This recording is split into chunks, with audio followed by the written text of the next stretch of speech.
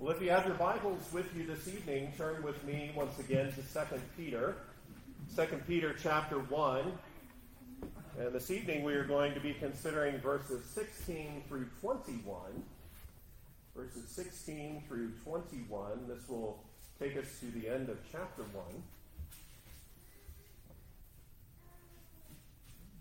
1. 2 Peter chapter 1, beginning in verse 16. And before we hear the reading and preaching of God's Word, join me again in prayer. Our gracious God and Heavenly Father, we come to you now as we consider your Word. We thank you, Lord, for the revelation that is contained therein. We thank you for your Spirit's work in opening our eyes and our understanding to receive it, to know it, to see Jesus. And we pray, Lord, yet again, that you would bring those things about to open our understanding even more tonight, to understand your word and the truth therein all the more, to praise you for it, and to walk and to stand upon your very truth. We pray these things in Christ's name. Amen. Well, 2 Peter chapter 1, beginning in verse 16. Hear now the holy, the infallible, the inerrant, the inspired word of God, written for you and for me today. For we did not follow cunningly devised fables when we made known to you the power and coming of our Lord Jesus Christ, but were eyewitnesses of his majesty. For he received from God the Father honor and glory when such a voice came to him from the excellent glory. This is my beloved Son, in whom I am well pleased. And we heard this voice which came from heaven when we were with him on the holy mountain. And so we have the prophetic word confirmed, which you do well to heed as a light that shines in a dark place, until the day dawns and the morning star rises in your hearts, knowing this first, that no prophecy of Scripture is of any private interpretation. For prophecy never came by the will of man, but holy men of God spoke as they were moved by the Holy Spirit. Amen. Thus far the reading of God's Word, and may he add his blessing to the reading of it to us. Well, beloved in Christ, Peter's ministry was of great blessing. It's been a great blessing to us as we've gone through this epistle thus far. And his ministry that regularly involved reminders greatly benefited the saints in the diaspora as well as us today, doesn't it? Praise God that by his work in Peter wasn't negligent in his duty, that he was mindful and focused on not being negligent. And how easy it is to fall into temptation to put off that which we know we ought to do. Right? Paul struggled with that even, right? He did the things that he knew that he should not do, and he didn't do the things that he knew he should. But praise God for Peter's faithfulness and readiness. He was ready to speak up. He was ready to encourage. Peter was ready to reinforce doctrine that we already know and need to consistently remember and have in the forefronts of our minds, and also that which needs to be active in our lives. For he knew well that diligence in his service would be connected to diligence in our carrying out our duties by God's grace. This is so often what we see to be true, isn't it? We're walking along, sometimes slipping, sometimes lazy, sometimes stumbling or falling. But the Lord, through his ministers, through his word, gives us necessary reminders at the right time, just at the right time, and stirs us up in godliness. And this is exactly what Peter's purpose was in giving such reminders. It wasn't just to hear himself talk and like what he heard. No, it was to feed, to nudge, to put some fire into the heart of Christ's precious lambs in our pursuit of holiness.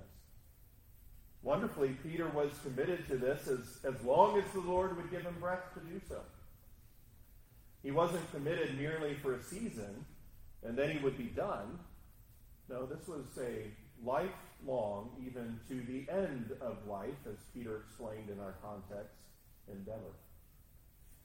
In fact, Peter said that he knew that his death would be coming soon. He would carefully ensure that we would be left with these needed reminders to help us even after he was gone and with the Lord. And that is exactly what we have here in these epistles, in inspired Holy Scripture. And so it was also important for God's people to know how completely trustworthy the instruction, the reminders, and the prophetic word was that Peter gave to them. And we need to see this today as well. Let's consider what Peter says about the eyewitnesses to his majesty in verse 16, as well as the honor and glory from the Father in verse 17, and finally the trustworthy prophetic word in verses 18 through 21. Now, as he begins to talk about being eyewitnesses to his majesty, he says in verse 16, "For we did not follow cunningly devised fables when we made known to you the power and coming of our Lord Jesus Christ, but were eyewitnesses of his majesty." Now, see two things here. See first how the testimony of the coming of Christ wasn't delivered, but also the context and the foundation in which it was delivered. Peter said that they didn't follow cunningly devised fables. In other words, the apostles didn't hear and blindly follow and then pass on carefully and intentionally crafted and really devilish stories and tales or myths, which is really what the Greek word means here. It's a myth, that were designed to deceive. That's what these devised fables that Peter talked about, that's what their purpose was. They were designed to deceive. Now, it's true that there are many stories and tall tales out there about Christ.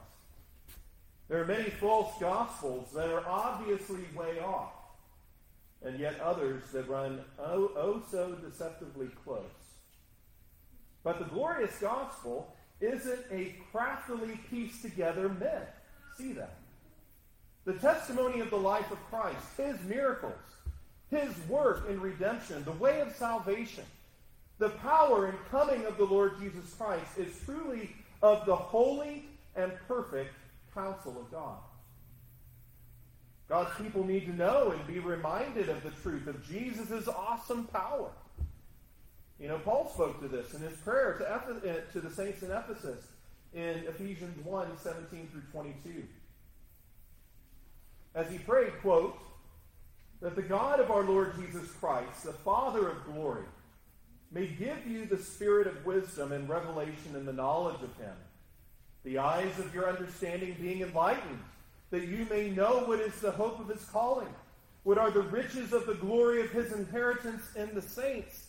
And notice verse 19, "and what is the exceeding greatness of his power toward us who believe, according to the working of his mighty power, which he worked in Christ when he raised him from the dead and seated him at his right hand in the heavenly places, far above all principality and power and might and dominion and every name that is named, not only in this age, but also in that which is to come."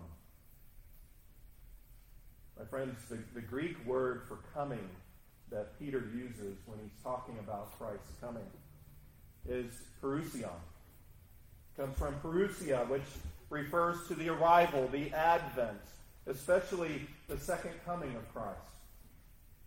In Matthew 24, verse 30, Christ speaks of his power being associated with his return. We see there, "then the sign of the Son of Man will appear in heaven, and then all the tribes of the earth will mourn, and they will see the Son of Man coming on the clouds of heaven with power and great glory." Oh, what a sight that will be, right? To see Jesus in his power and in his glory when he returns. And so on what grounds, then, could the people trust Peter's words? Again, it wasn't based on stories passed around and latched onto, but rather through the rock-solid evidence of Peter and the apostles being eyewitnesses of Christ's majesty. Now, specifically, what is Peter referring to in what they saw? They were eyewitnesses of his majesty at the Transfiguration. Turn with me to Matthew chapter 16, if you would. Matthew chapter 16. Going to look at this text together. Matthew chapter 16, beginning in verse 27.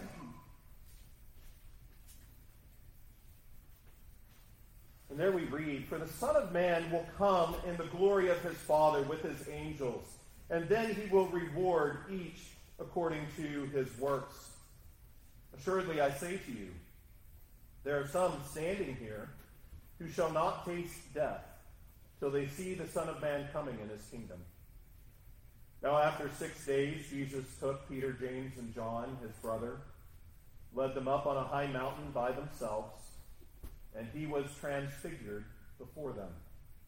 His face shone like the sun, notice, and his clothes became as white as the light. And behold, Moses and Elijah appeared to them, talking with him. Then Peter answered and said to Jesus, "Lord, it is good for us to be here. If you wish, let us make here 3 tabernacles, one for you, one for Moses, and one for Elijah."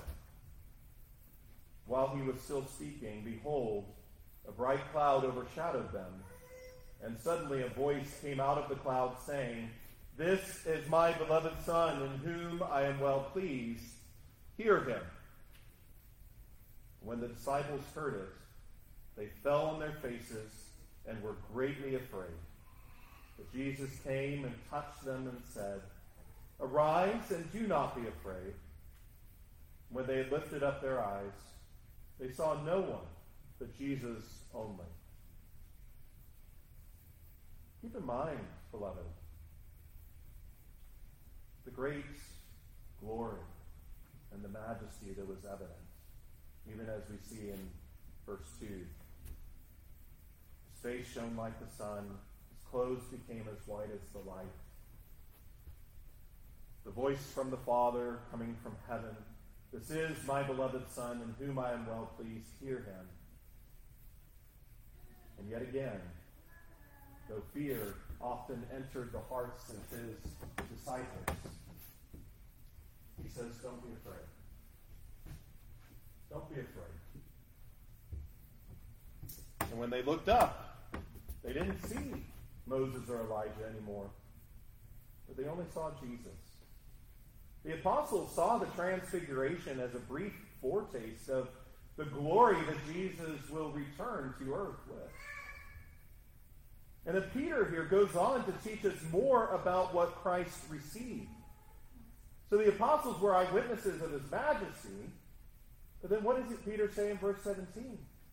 "For he received from God the Father honor and glory when such a voice came to him from the excellent glory, 'This is my beloved Son, in whom I am well pleased.'" Now, our memories should be stirred to remember the Father's expression of pleasure in his Son when John baptized Jesus in Matthew 3:17. However, Peter specifically draws our attention to the Father's words that we just read in Matthew 17:5. Notice that in the Transfiguration, Peter, James, and John not only saw what they saw, but they heard what the Father said from heaven. And this is unique, as in John 12:27 through 29, people also heard from heaven as Christ prayed, but they said they heard thunder, or maybe an angel spoke, they said. In verse 27 of John 12, we read, "Now my soul is troubled, and what shall I say? Father, save me from this hour? But for this purpose I came to this hour. Father, glorify your name." Then a voice came from heaven saying, "I have both glorified it and will glorify it again."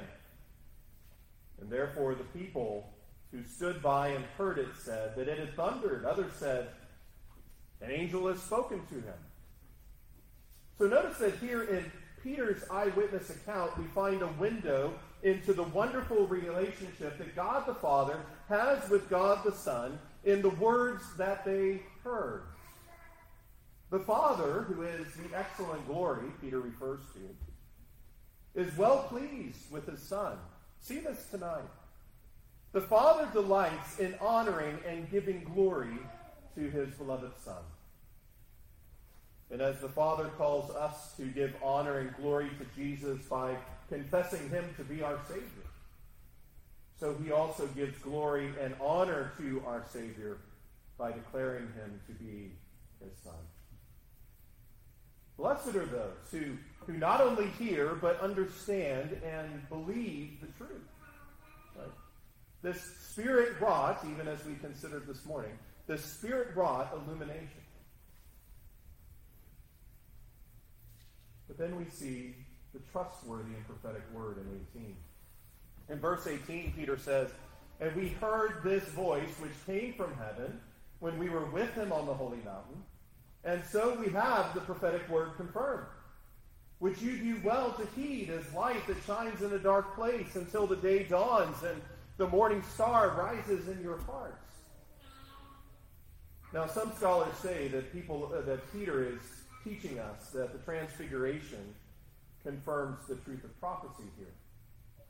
However, other scholars, of whom I agree with, in a more natural translation of the Greek, believe Peter is further supporting the truth and reality of the gospel and saying the testimony of Scripture is the more sure word. The trustworthy prophetic word confirmed. That it is more certain that even first-hand experience of Christ's glory. In other words, God's word is more reliable than the spectacular witness of the transfiguration with their own senses. And with this confirmation in Scripture, what must we do considering it? Well, we need to heed. We need to hold on to. We need to devote ourselves to the infallible teaching and promise of the coming return of Christ.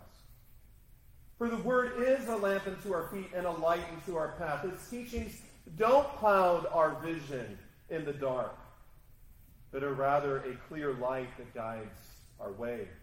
Psalm 119, 105 teaches us. It is light in the darkness. Light in the midst of a dark world that shows us the light, Jesus Christ, the true light of the world, who we must follow and have the light of life. As the Apostle John teaches us, we must walk in the light as he is in the light.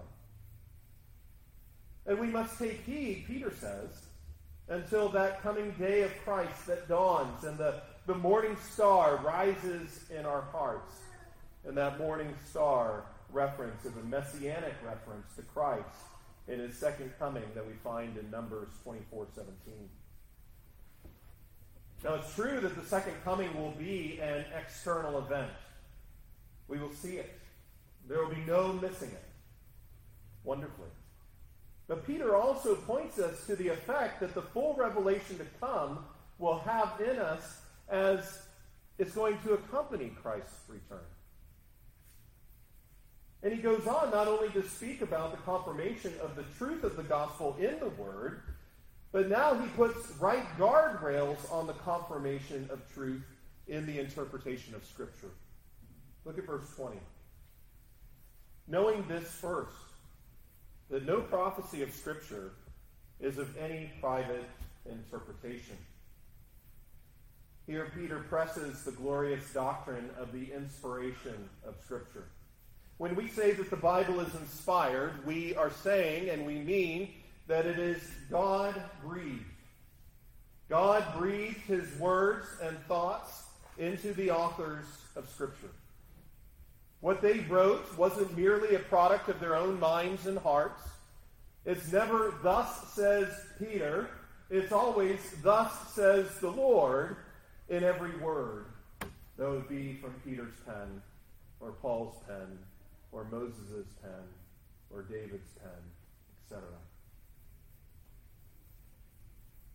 But Peter goes on in 21 to say this, for prophecy never came by the will of man, but holy men of God spoke as they were moved by the Holy Spirit. In Acts chapter 28, verses 24 and 25, we read, and some were persuaded by the things which were spoken, and some disbelieved. So when they did not agree among themselves, they departed after Paul had said one word. The Holy Spirit spoke rightly through Isaiah the prophet to our fathers. But also in 2 Timothy 3:16 and 17, wonderful passage of Scripture that we know well, Paul told Timothy, all Scripture is given by what? Inspiration of God, and is profitable for doctrine, for reproof, for correction, for instruction in righteousness, that the man of God may be complete, thoroughly equipped for every good work. So these are the things, these are passages that we would do well to remember, to memorize even, as we consider the inspiration of Scripture, as we consider the Spirit's work, these God-breathed words put in writing for us. Westminster Confession of Faith, chapter 1, section 10, this is of Scripture, says this, the supreme judge by which all controversies of religion are to be determined, and all decrees of councils, opinions of ancient writers, doctrines of men, and private spirits are to be examined, and in whose sentence we are to rest, can be no other but the Holy Spirit speaking in Scripture. God speaks in and through His Word. There's that meme, it's not a new meme, it's an old meme, right? One person saying, I just want to hear a word from God. Right? Well, read your Bible. Well, I want to hear it. I want to hear it. Well, read it out loud. Right? It's the Holy Spirit speaking in the Scriptures. The Bible is the spoken, revealed will of God. Praise the Lord. And the Spirit speaks to us in and through the very Scriptures. So I'll leave you with this. How do we know what to believe? How do we know what to believe? With all of the truth claims regarding Christ, with all of the truth claims regarding salvation or the afterlife, how do we know and how can we have confidence in what is true? Take Peter's answers and foundations to these questions with you tonight. Having peace and trust and hope in the promises of God, reported by eyewitnesses of Christ's glory, and even more in that which is revealed in God's inspired and trustworthy and prophetic word. Praise God for the holy, inspired, God-breathed, and therefore inerrant and infallible word of the living God. It truly is living and powerful. It's sharper than any two-edged sword. It pierces, it divides, it reveals, it exposes us, making us naked to the one to whom we must give account. There's nothing hidden from God. Although we would like to hide, oftentimes like Adam. But there is nothing hidden from God. We are naked, and the Word exposes us. And that's a good and a needed exposure. The Word exposes us to the one to whom we must give account. But also, praise God for the revelation the Holy Spirit has given us, namely here, the glorious power and the coming of Jesus Christ. Right? May we walk forward with knowledge and anticipation of that great day. For that day is ahead of us. He is coming. He is coming. Praise the Lord. Amen. Let's pray together.